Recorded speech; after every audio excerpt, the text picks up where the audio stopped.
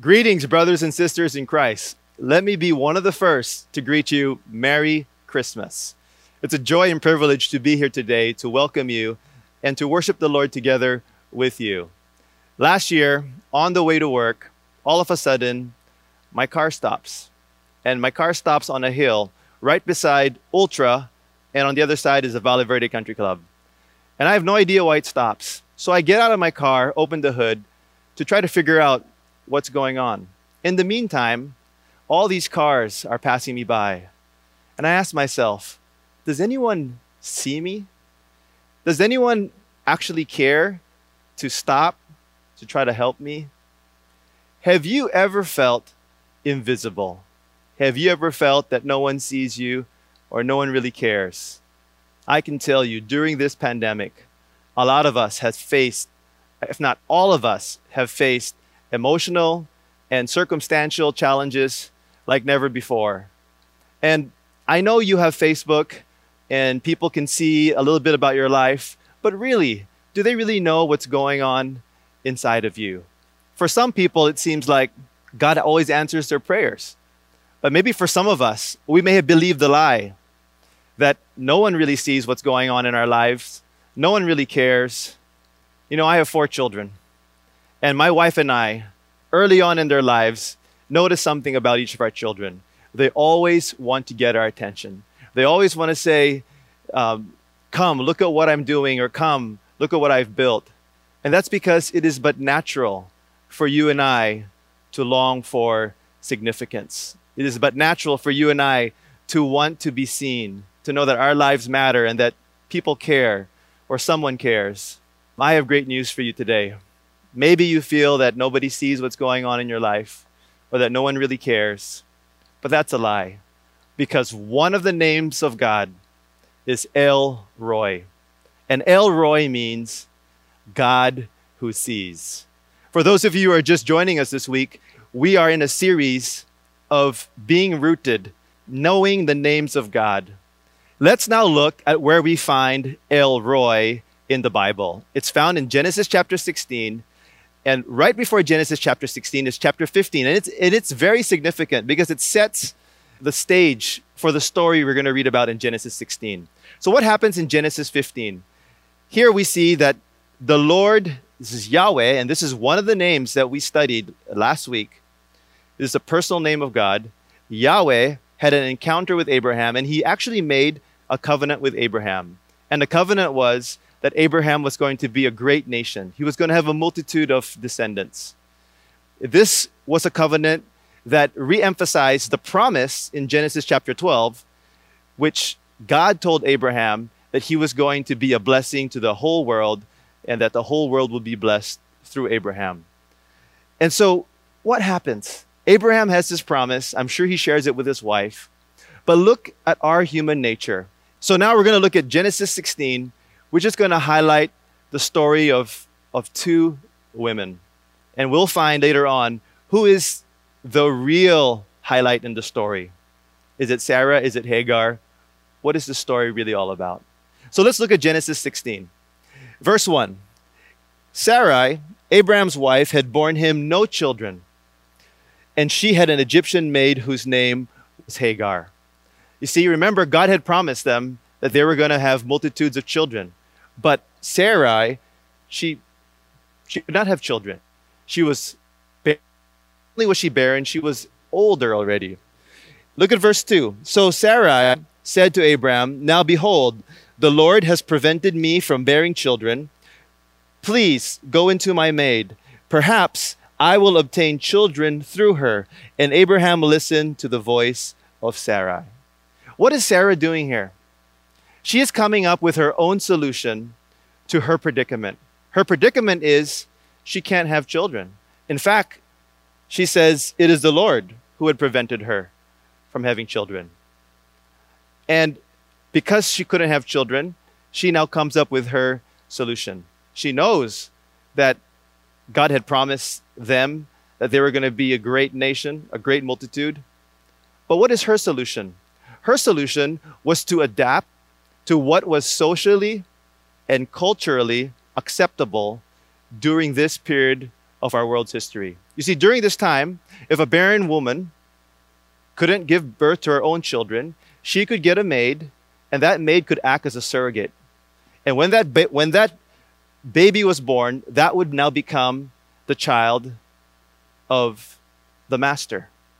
And so that's what she proposed to Abraham. Now, okay, if this is what the culture accepts, maybe it's acceptable. But what was God's design for marriage from the beginning when he created it? In Genesis chapter 2, it talks about how marriage is supposed to be between one man and one woman. It says the two will become one. But here, Sarah is being led to compromise. And it's very interesting. Abraham, instead of standing up or encouraging Sarah to continue to trust God, he gives in. He listened to the voice of Sarah. Why did he listen? Well, look at the next verse. Abraham had lived 10 years in the land of Canaan, and Abraham's wife took Hagar, the Egyptian, her maid, and gave her to her husband, Abraham, as his wife. Have you found that in your own life, when you are waiting for a promise of God, you know what God's character is like, and you're trusting him, but it takes a long time? Have you find yourself getting impatient? Do you find yourself starting to think of creative solutions that are maybe already compromising? You know, today there are a lot of socially acceptable practices, right? In our world today, if two people consent to have sex, you can have sex before marriage. In fact, they don't see that as anything wrong. But if you go to the standard of God, he says sex is a beautiful thing that he created and is created for marriage. But it's so easy for couples to compromise today. They don't wait. Abraham and Sarah, they didn't wait. And look at what happened. When you compromise, when you don't trust God, you have to understand that there are always hidden consequences to those decisions. And what happened? So Abraham went into Hagar, and she conceived, and when she saw that she had conceived, her mistress was despised in her sight. So Hagar, who is the maid of Sarah, all of a sudden has this bounce in her step because now she's pregnant. And remember, she is a slave. But she doesn't respond in the same way that Sarah thought she would. Sarah thought she would just be the same old Hagar that she was before she got pregnant. But no, when she got pregnant, her attitudes changed. And that created a lot of stress in the relationship. How do we know? Well, I love the Bible. It explains it. Look at verse 5. Sarah said to Abraham, "May the wrong done me be upon you." What is Sarah doing here? All of a sudden, she is now blaming Abraham. Whose idea was it in the first place? It was Sarah's idea. Is Abraham without fault? Of course not, because Abraham accepted the idea. But I found that in my own life, when things go wrong, it's so easy for me to start blaming everyone else around. You know, just this week, I said something to my wife in a tone that was not loving, that was not kind. And as I was apologizing to her, I found myself making an excuse as I was apologizing. I was telling her, you know, I said it like this because you actually were not treating me in a way that I wanted to be treated. And it's so easy for me to now blame my wife for my own shortcomings. Don't be like Sarah. I am learning that I have to own up to my mistakes, to my bad choices, to my shortcomings. And so do you. Now look what happened here. She said, "I gave my maidservant into your arms, but when she saw that she had conceived, I was despised in her sight. May the Lord judge between you and me." Again, her shortcut to the problem that she was facing. And her problem was she couldn't get pregnant. She couldn't give birth. This shortcut created so much havoc in their relationship. Not just with Hagar, but even with Abraham. There was tension. And let's keep reading. But Abraham said to Sarah, Behold, your maid is in your power. Do to her what is good in your sight. So Sarai treated her harshly, and she fled from her presence. Again, what do we learn from Abraham that we should not do? You know what I love about the Bible? It doesn't hide the shortcomings of even the heroes of the Bible. Abraham is one of the patriarchs, one of the men that we all look up to because he was a man of faith. But look at how even Abraham makes mistakes. So if you've made mistakes, don't beat yourself over the head excessively about it. We learn from our mistakes. We stand up. Abraham made mistakes. He makes another one here. Instead of handling the situation, he abdicates his responsibility and passes it back to his wife and say, you deal with it. Now, what does Sarai do? Well, it says here that she treated her harshly. I don't know how harsh she was, but I do know she was harsh enough to make Hagar run. So Hagar flees from the presence of Sarai. She couldn't take it. And what happens? The angel of the Lord found her by a spring of water in the wilderness, by the spring on the way to Shur. Now the story, the narrative changes. At the beginning, it seems like it's about Sarai and how she couldn't have a baby and what she's doing to manipulate the circumstance so she can have a baby. And all of a sudden, it now shifts to Hagar. But comes in the introduction, the angel of the Lord. Who is the angel of the Lord? This is the angel of Yahweh, the personal God who longs to have a relationship with you and me. Scholars will tell you that every time you see the angel of the capital Lord, that is referring to the pre-incarnate Christ, making himself known in the Old Testament. And it's amazing. It's amazing what this angel of the Lord says to Hagar. Angel is another word for messenger. So it's a messenger of God. And what does the messenger, the angel, say to Hagar? He said, Hagar, Sarah's maid, where have you come from and where are you going? I love that question. Have you ever run from anything? You know, during this pandemic, there are many things that we can be tempted to run from, right? Emotionally, you may be in a situation where you just feel you can't take it and you just need to get out. Or maybe financially, you have obligations that you just want to run away. It's natural for people to want to run away. Some people, instead of running, they fight back. But most people, they run away. And Hagar, that's what she did. That's what she knew to do. She ran. But I love the question of the angel of the Lord. Where have you come from? What is your past? Those of us who are watching right now, all of us, we have a past. And there's something in your life that is steering at your heart right now. Are you trying to run away from something? The angel said, what are you running from? And then he asked another question. Where are you going? Look at Hagar's answer. And she said, I'm fleeing from the presence of my mistress, Sarai. When the word mistress is used, it's not like the mistress you think of now, right? This mistress means like the queen, the master. And Hagar is saying, I'm running away from my master. Does she say anything about where she's going? She's not. Doesn't say anything. The next verse doesn't tell you where she's going. I believe she doesn't answer the second question because she has no idea where she's going. Maybe she was trying to go back to Egypt because she's from Egypt. But it's also very possible that in her heart, she looked at her situation. Remember, she's a victim, right? She didn't ask this upon herself. She was made to do this.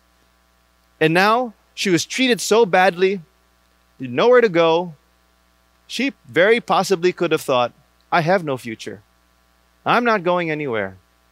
Has that crossed your mind during this pandemic? During the trials that you're facing and continue to face? I have no future. Well, let's keep reading to see what happens.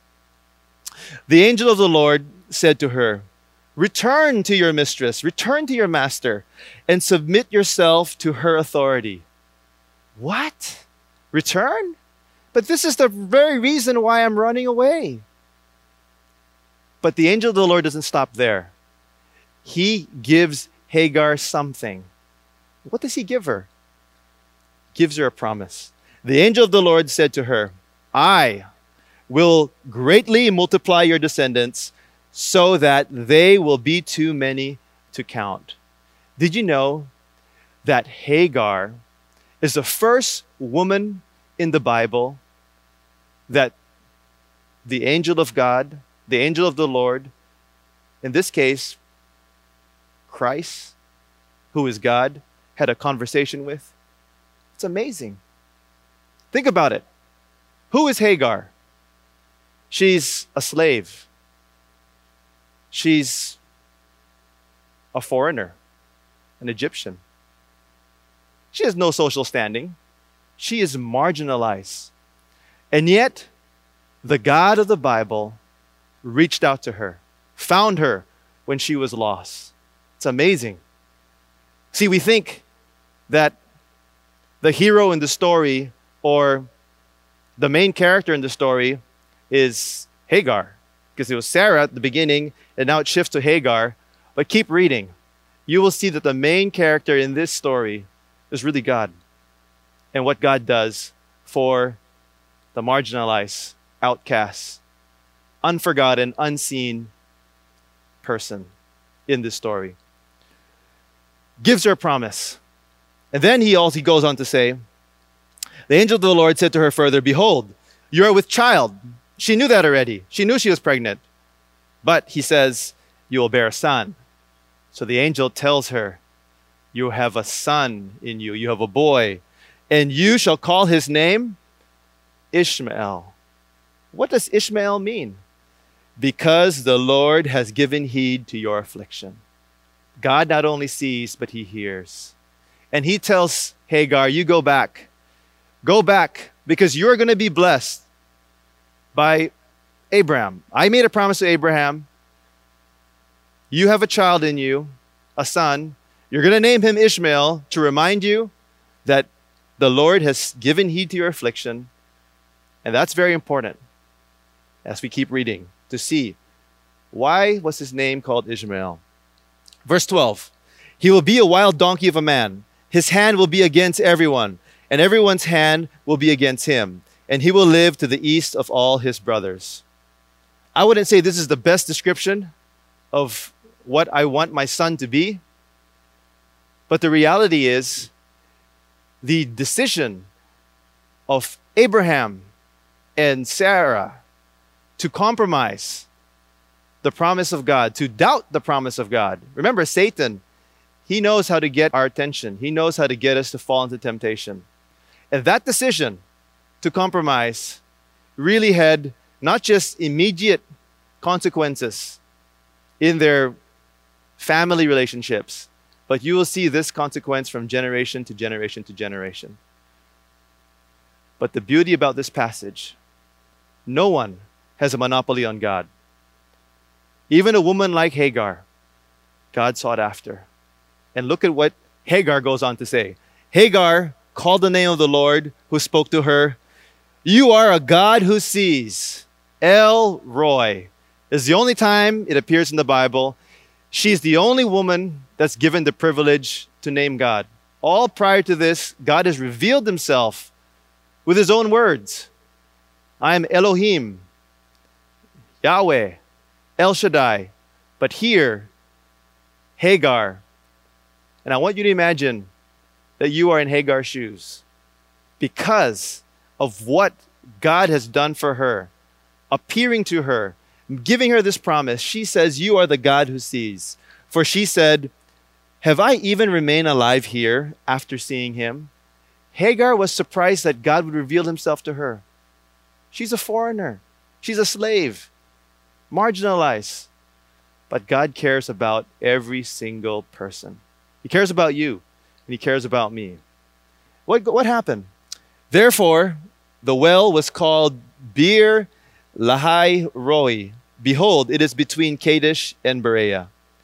That means well of the living one who sees me. She was so impacted by her encounter with God that she named the well of the living one who sees me. And the story goes on. Hagar bore Abraham a son, and Abraham called the name of his son, whom Hagar bore, Ishmael, because God heard her affliction. And Abraham listened to what Hagar told her about what to call our son. Abraham was 86 years old when Hagar bore Ishmael to him. Now you may think, that's the end of the story. Well, it's not the end of the story. Although the climax of the story is God intervening in the life of Hagar. The story is about God, his nature to be merciful, to be gracious, to be compassionate and loving. That in spite of the shortcomings, the mistakes, the sin of Abraham and Sarai to compromise, God intervened in the life of Hagar. But it doesn't end there. In Genesis chapter 17, God gives him another promise. The same promise actually just says, I'm changing your name because you are going to be a great nation. And throughout Genesis, if you look at the next chapters, he actually tells Abraham that it's not going to be Ishmael. Abraham says, yeah, I'm going to be a great nation. I have a son, Ishmael. And God says, no, it's going to be from you and Sarah. And that's what happens. In Genesis 21, Isaac is born. It's a miracle of miracles that Sarah was able to conceive. They were shocked that they could have a baby. And this is what happens. Isaac is born, there's a party for him, and then jealousy starts again. So the child grew and was weaned. That's Isaac. And Abraham made a great feast on that day that Isaac was weaned.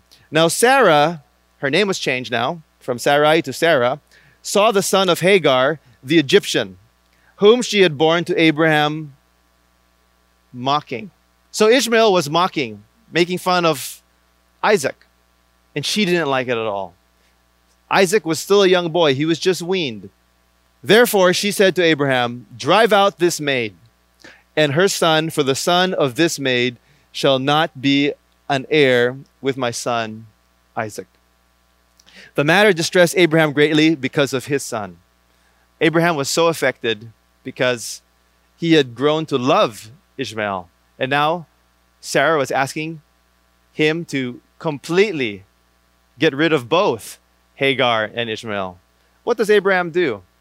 Well, God speaks to Abraham. God said to Abraham, do not be distressed because of the lad and your maid. Whatever Sarah tells you, listen to her, for through Isaac your descendants shall be named. God reminds Abraham that his descendants, the blessing that he promised them, that his nation, his seed, would be a blessing to the whole world, was going to come from Isaac. He says, go, you listen to your wife. But look what he says. And of the son of the maid, that's Ishmael, I will make a nation also, because he is your descendant. So he says, I'm gonna bless both. But the promised blessing is going to be through Isaac, the promise of the seed, which eventually we know is the Messiah, Jesus Christ, came through the line of Isaac. So Abraham rose early in the morning and took bread and a skin of water and gave them to Hagar, putting them on her shoulder, and gave her the boy and sent her away. And she departed and wandered about in the wilderness of Beersheba. She was set off, with not very much. And look what happened. When the water of the skin was used up, she left the boy under one of the bushes. Why did she leave him under one of the bushes? It's because she was in so much distress. She says here, she went and sat down opposite him about a bow shot away. So not too far, a bow shot. For she said, do not let me see the boy die. And she sat opposite him and lifted up her voice and wept. I can imagine the kind of weeping that was going on here. Again, I want you to imagine you're Hagar. You're out on your own. You're out of water. You're dying of thirst. And your boy, Ishmael, was a young man. Maybe 15, 16, 17 years at most. And Hagar couldn't stand watching her own son die. And so she cries out to God with all that she has. When was the last time you cried out to God? I love what happens next. God heard the lad crying. He heard Hagar, but here it emphasizes that he heard the lad crying, heard Ishmael. And the angel of God called to Hagar from heaven and said to her, "What is the matter with you, Hagar? Do not fear, for God has heard the voice of the lad where he is." The God who sees continues to see. As I was preparing for this message, I started thinking of my own life. I started thinking about certain events that took place in my life. I remember the day I gave my life to Christ. And I started thanking the Lord. I said, "Lord, thank you for seeing me. Thank you for finding me." And then I started thinking about the day that I entered college, because that was a new world for me. I'd come from a Christian school, and all of a sudden now I'm in a secular school. I'm playing basketball for the school. And as I look back, I'm like, God, you were there with me. You saw me. Thank you for being there with me. I thought of the multiple injuries that I had as a basketball player. And I said, God, you were there. You saw me. And then I thought about marriage. And I thought about all these other things.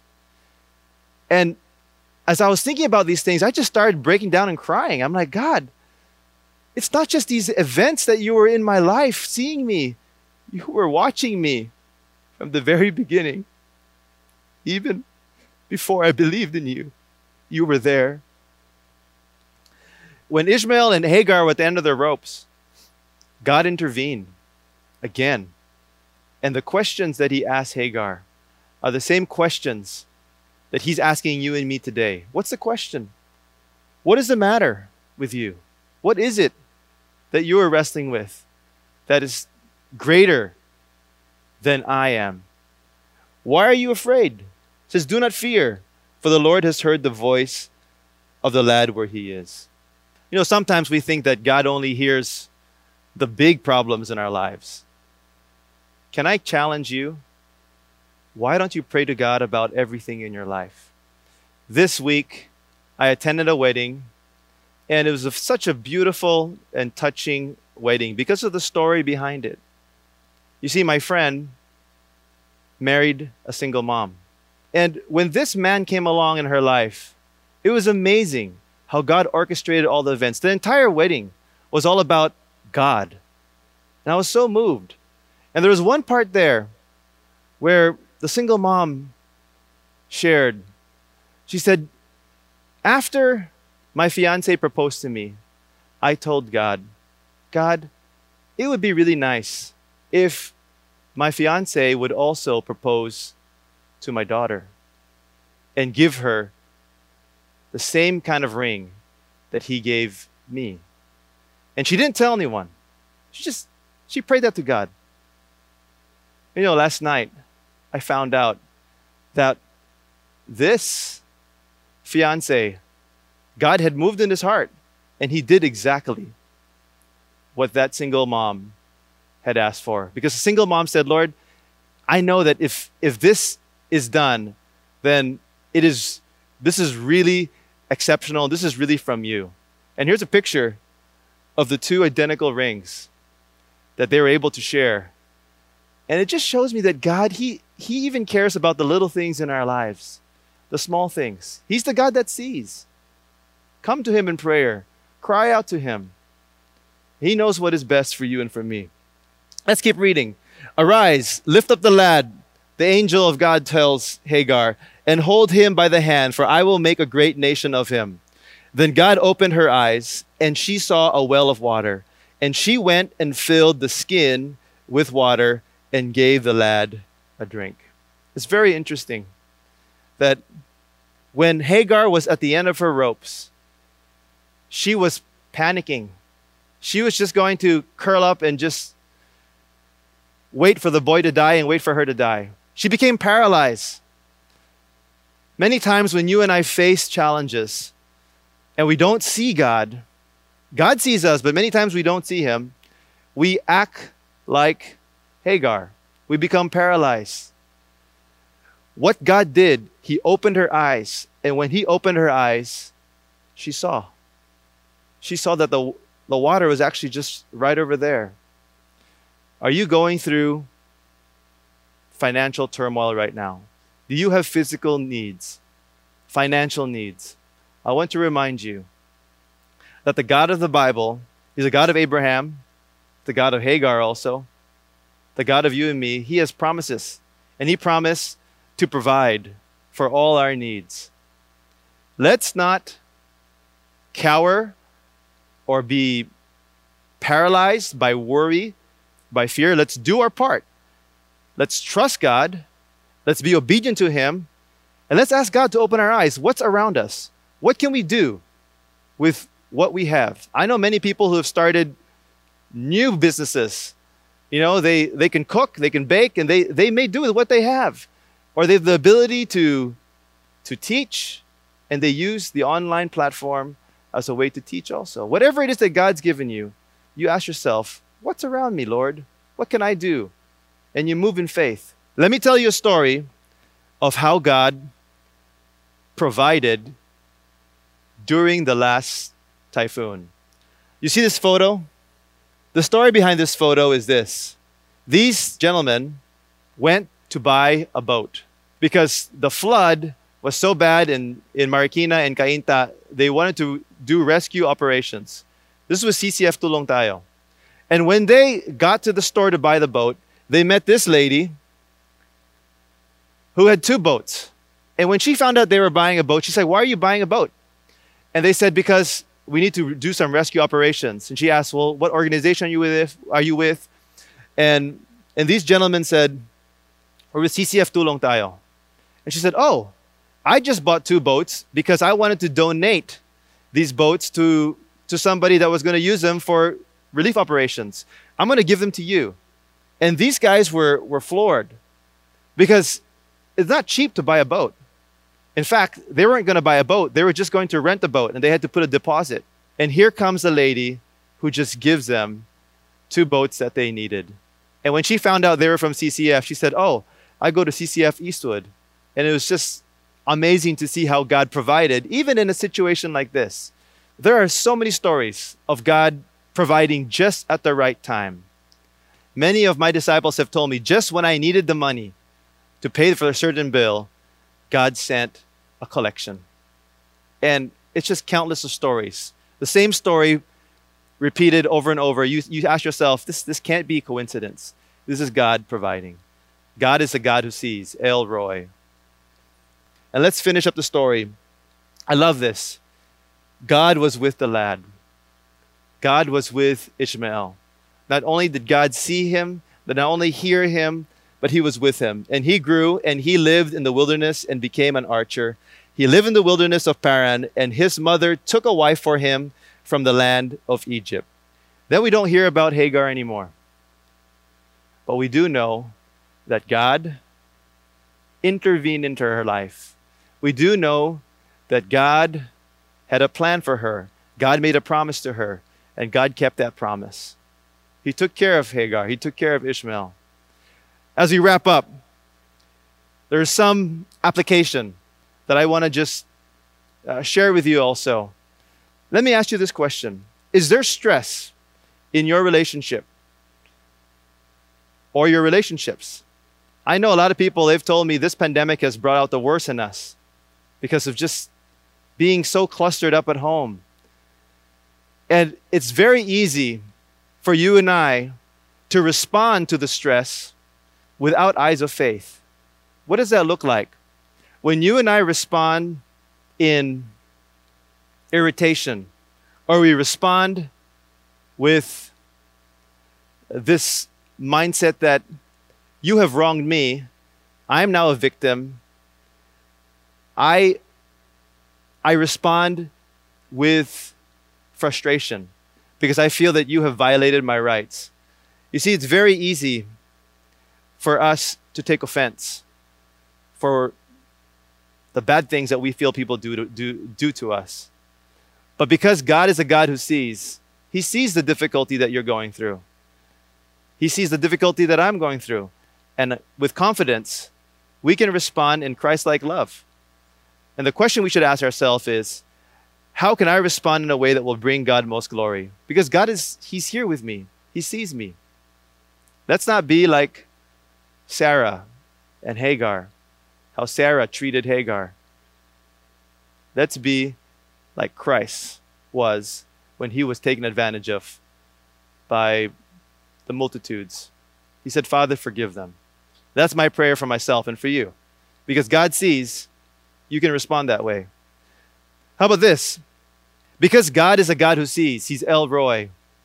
Are you heading towards sin today? Are you giving in to the temptation? And what are the temptation? Temptation to be like Sarai, to doubt. Or maybe you struggle with anger and you find yourself frequently or about to give in to your anger or your desire to control things around you. Or maybe you're struggling with lust. I want to remind you, a name of God, El Roi, the God who sees. He sees you, and he has already provided the way out. Take it. The Bible tells us in 1 Corinthians, no temptation has overtaken you, but such as is common to man. And God is faithful, who will not allow you to be tempted beyond what you are able, but with the temptation will provide the way of escape also, so that you will be able to endure it. If you are finding yourself heading towards sin today, remind yourself that maybe you think nobody else sees you. You're lying to yourself because God sees you and he is the most important person in this world. And flee from temptation. He has provided a way out. Take it. Or maybe you've fallen into sin and you feel like, I've just blown it. I can never recover. That's a lie. If you have fallen into sin, I want you to repent today and turn to God. You see, Abraham and Sarah made many mistakes. But God is greater than our mistakes. He's greater than our shortcomings. In fact, you will make mistakes. But the encouragement is this: God is able to cause all things to work together for good, for those who love God, for those who are called according to his purpose. But let me tell you this: are the consequences, are the scars of those mistakes real? Yes, they are. You don't have to make mistakes. But if you do, get back up and you repent.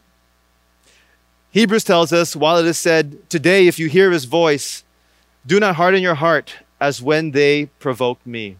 If you hear God speaking to you today, repent. Make a U-turn. It's never too late. Or maybe you feel like Hagar, marginalized, outcast, insignificant, invisible. Maybe you feel like you're a mistake. It shouldn't have happened. Or the circumstance you're in is because of somebody else's mistake, which is what happened to Hagar. Know this: El Roi, God sees. And it's not enough for you to know that God sees. Do you and I see God? You see, what made all the difference in Hagar's life was she acknowledged God. She saw God. She entered into a relationship with God. And if you've never given your life to Christ, maybe it's because you feel that you're not worthy, or maybe it's because you feel that this stuff is not for me.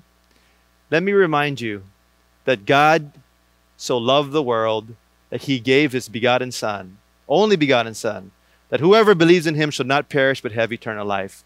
Jesus came for you and for me, that we might have life and might have eternal life. No one has a monopoly on God. Not the Jews, not the Gentiles, but through Abraham, we see that amazing promise. You see, our greatest need, which God sees, is the need of a Savior. And if you have never surrendered your life to Christ, then this message is for you. God is calling you and he wants you to give your life to Christ so that you may have that intimate relationship that he so desires to have with you. Remember, as I was trying to fix my car and I felt nobody saw me passing by, there was one person that stopped. And that person, he didn't fix my car. He just asked me if I needed help. And the fact that he saw me, it made all the difference in me. It made all the difference. I felt significant. I felt that I was important. And it changed me. How did it change me? You see, as I go to work, our office is in Shaw Boulevard, and there's a walkway that I cross frequently. And I've crossed that walkway many times, and I've always seen a beggar there, but I've never stopped to do anything for that beggar. I ignored the beggar. But because I experienced being seen by a stranger, it did something to my heart. And so for the first time, that same week that I had my car broken down, I stopped and talked to the beggar for the first time. You know, if you've experienced the grace of God, it changes you. When you know that God sees you, it changes the way you look at life. And I pray that you and I could be like Christ. That when he saw the multitudes, he said that he felt compassion. Not just compassion, he broke down and wept. Because he said they were like sheep without a shepherd. And then he tells us to go because the harvest is plentiful, but the workers are few. And to pray to the Lord of the harvest to send out workers. And that's my prayer for us today. That as we have learned that El Roy, God sees, that it transforms your life and my life and makes us more like him. Let's bow our heads and pray. Lord Jesus, thank you for this time that we're able to learn from Hagar. Lord, we don't talk about Hagar much. And in fact, many times we think of her as the person that wasn't supposed to be in the story. But I thank you that through her and through Ishmael, you have shown us today that you are truly a God who sees. You see the marginalized. You see the outcasts. You see everyone, Lord. And I thank you because you see, because you are here with us, and because you are not only El Roy, but you are Elohim. You are Yahweh. You have the power to intervene in the circumstances that we are in. So I pray, Heavenly Father, that you give us the eyes of faith, that we will not live in paralysis of worry and fear, but we would have boldness and confidence and faith and trust in you, that you would help us to be obedient to you. And Heavenly Father, for those of us who have never surrendered our lives to you, I thank you that you have seen the greatest need, which is our need for a Savior. And if you are that person that wants to experience the forgiveness that comes through Jesus Christ, I want you to pray with me right now in your room. Something like this. Lord Jesus, I admit that although you have always seen me, I have never lived as if you see me. I have lived my life my way. I have sinned against you. And this moment that I have with you, I don't want to harden my heart.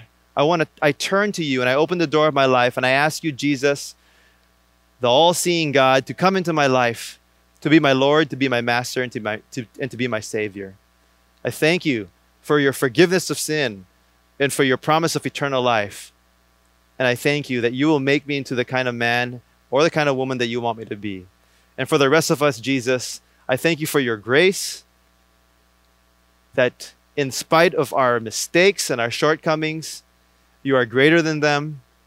And Lord, I now ask that you help us to live with the eyes of faith, that you are the God that sees, you are El Roy, that you would help us to also see the people in our life that need your help and your grace. In your name we pray, amen.